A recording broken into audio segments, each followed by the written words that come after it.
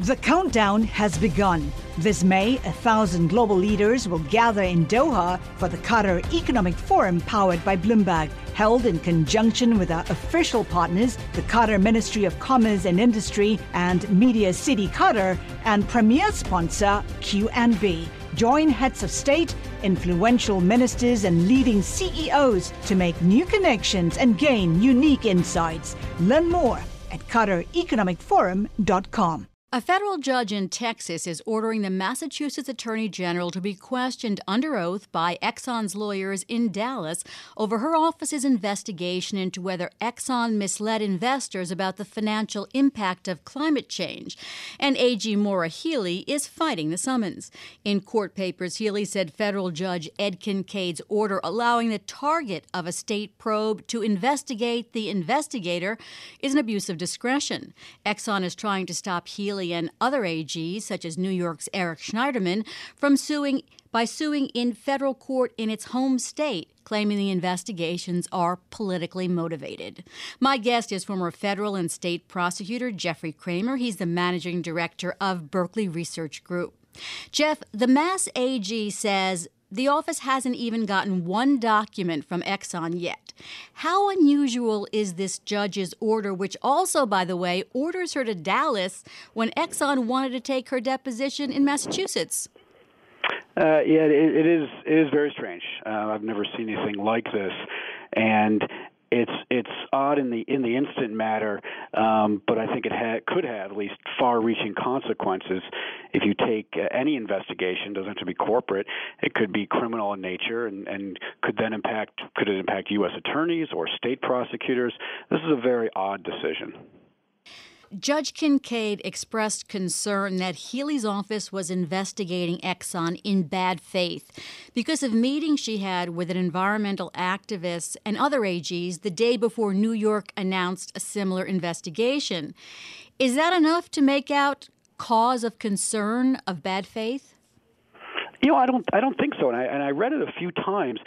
On its face, it seems, fairly innocuous and really not unusual for a state attorney general, maybe not necessarily other prosecutors, but a state attorney general to meet with different groups as it decides whether or not to pursue an investigation. The judge obviously found the timing relevant. It was the night before New York went ahead, but in and of itself, I don't think that's really not only not dispositive, meaning it doesn't make the case on its face, but really isn't that relevant, and certainly is not relevant enough to drag the Attorney General from Massachusetts down to Texas to be interviewed by the subject of their investigation.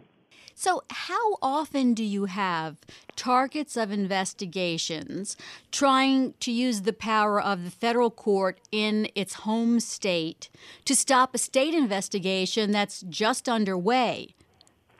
It's almost unheard of. And maybe it is a little bit of home court advantage, as you indicated. Exxon was even willing to say, look, we'll come up to Boston, right? We'll do this on the Attorney General's home turf, so we don't have to impose too much. But judges like, no, you can do it here, really going farther than even Exxon had the nerve to ask. So maybe it is a little bit of home court advantage. Certainly the oil companies in Texas certainly carry a lot of weight. You think that would be diffused once you get to the federal system, unlike a state judge who might be elected or appointed by state officials.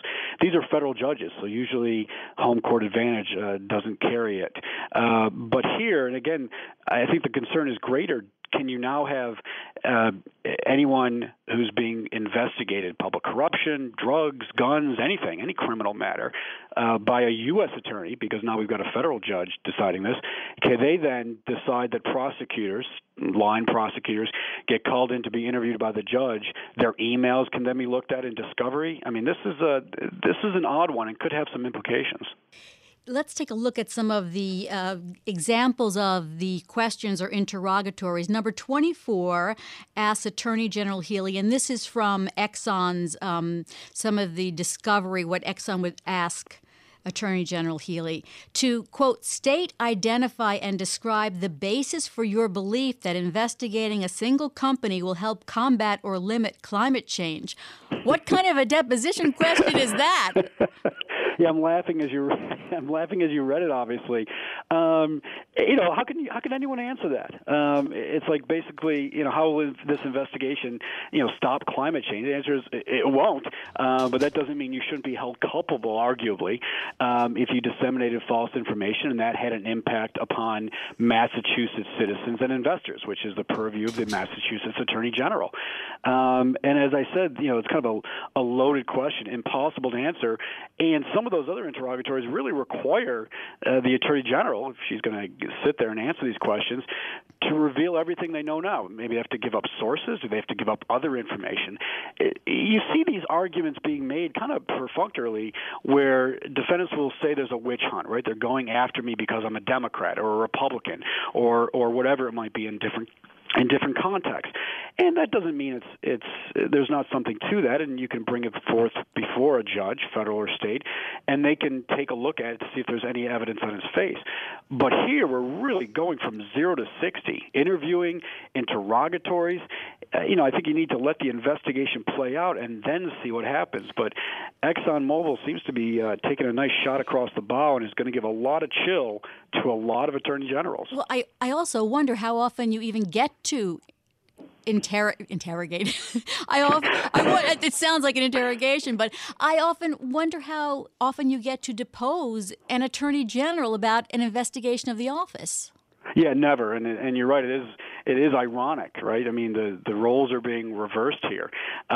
It never happens, and there's nothing magical necessarily about the Attorney General because, again, we have a federal court. Can then U.S. attorneys, can the Attorney General of the United States now be subject to this kind of motion and redress? So I think the implications, if we step back for a moment, are striking because not many Attorney Generals who are elected are going to not only want to be deposed, but answer those questions. And I think what's even more chilling is that then their emails could arguably be subject to discovery even before they start the investigation. And for an elected official, and they're all elected, that may warrant them maybe not pursuing what they should pursue. And it's not just, this industry.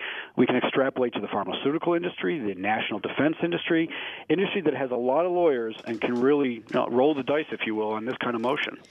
Jeff, just about 30 seconds. Is she trying to get the judge to withdraw his order, or is she going to have to take it to an appellate court? I think the first thing could be to ask the judge to reconsider. That's usually going to fail. Unless there's new evidence and there's really nothing, so the judge is not going to reconsider. You can then make a motion to the appellate court for them to reverse this order, because once the deposition is done, once the interrogatories are answered, the damage is done. So any redress you're going to get at that level, I think, is going to be for naught.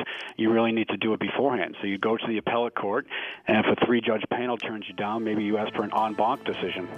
Jeff Kramer, always a pleasure to have you on Bloomberg Law. That's Jeff Kramer, the managing director of Berkeley Research Group. Coming up on Bloomberg Law, the Commissioner France's privacy watchdog is taking on her own government in an effort to make sure it doesn't cross the line with the personal information of its citizens by creating a mega database of information of everyone in France. This is Bloomberg.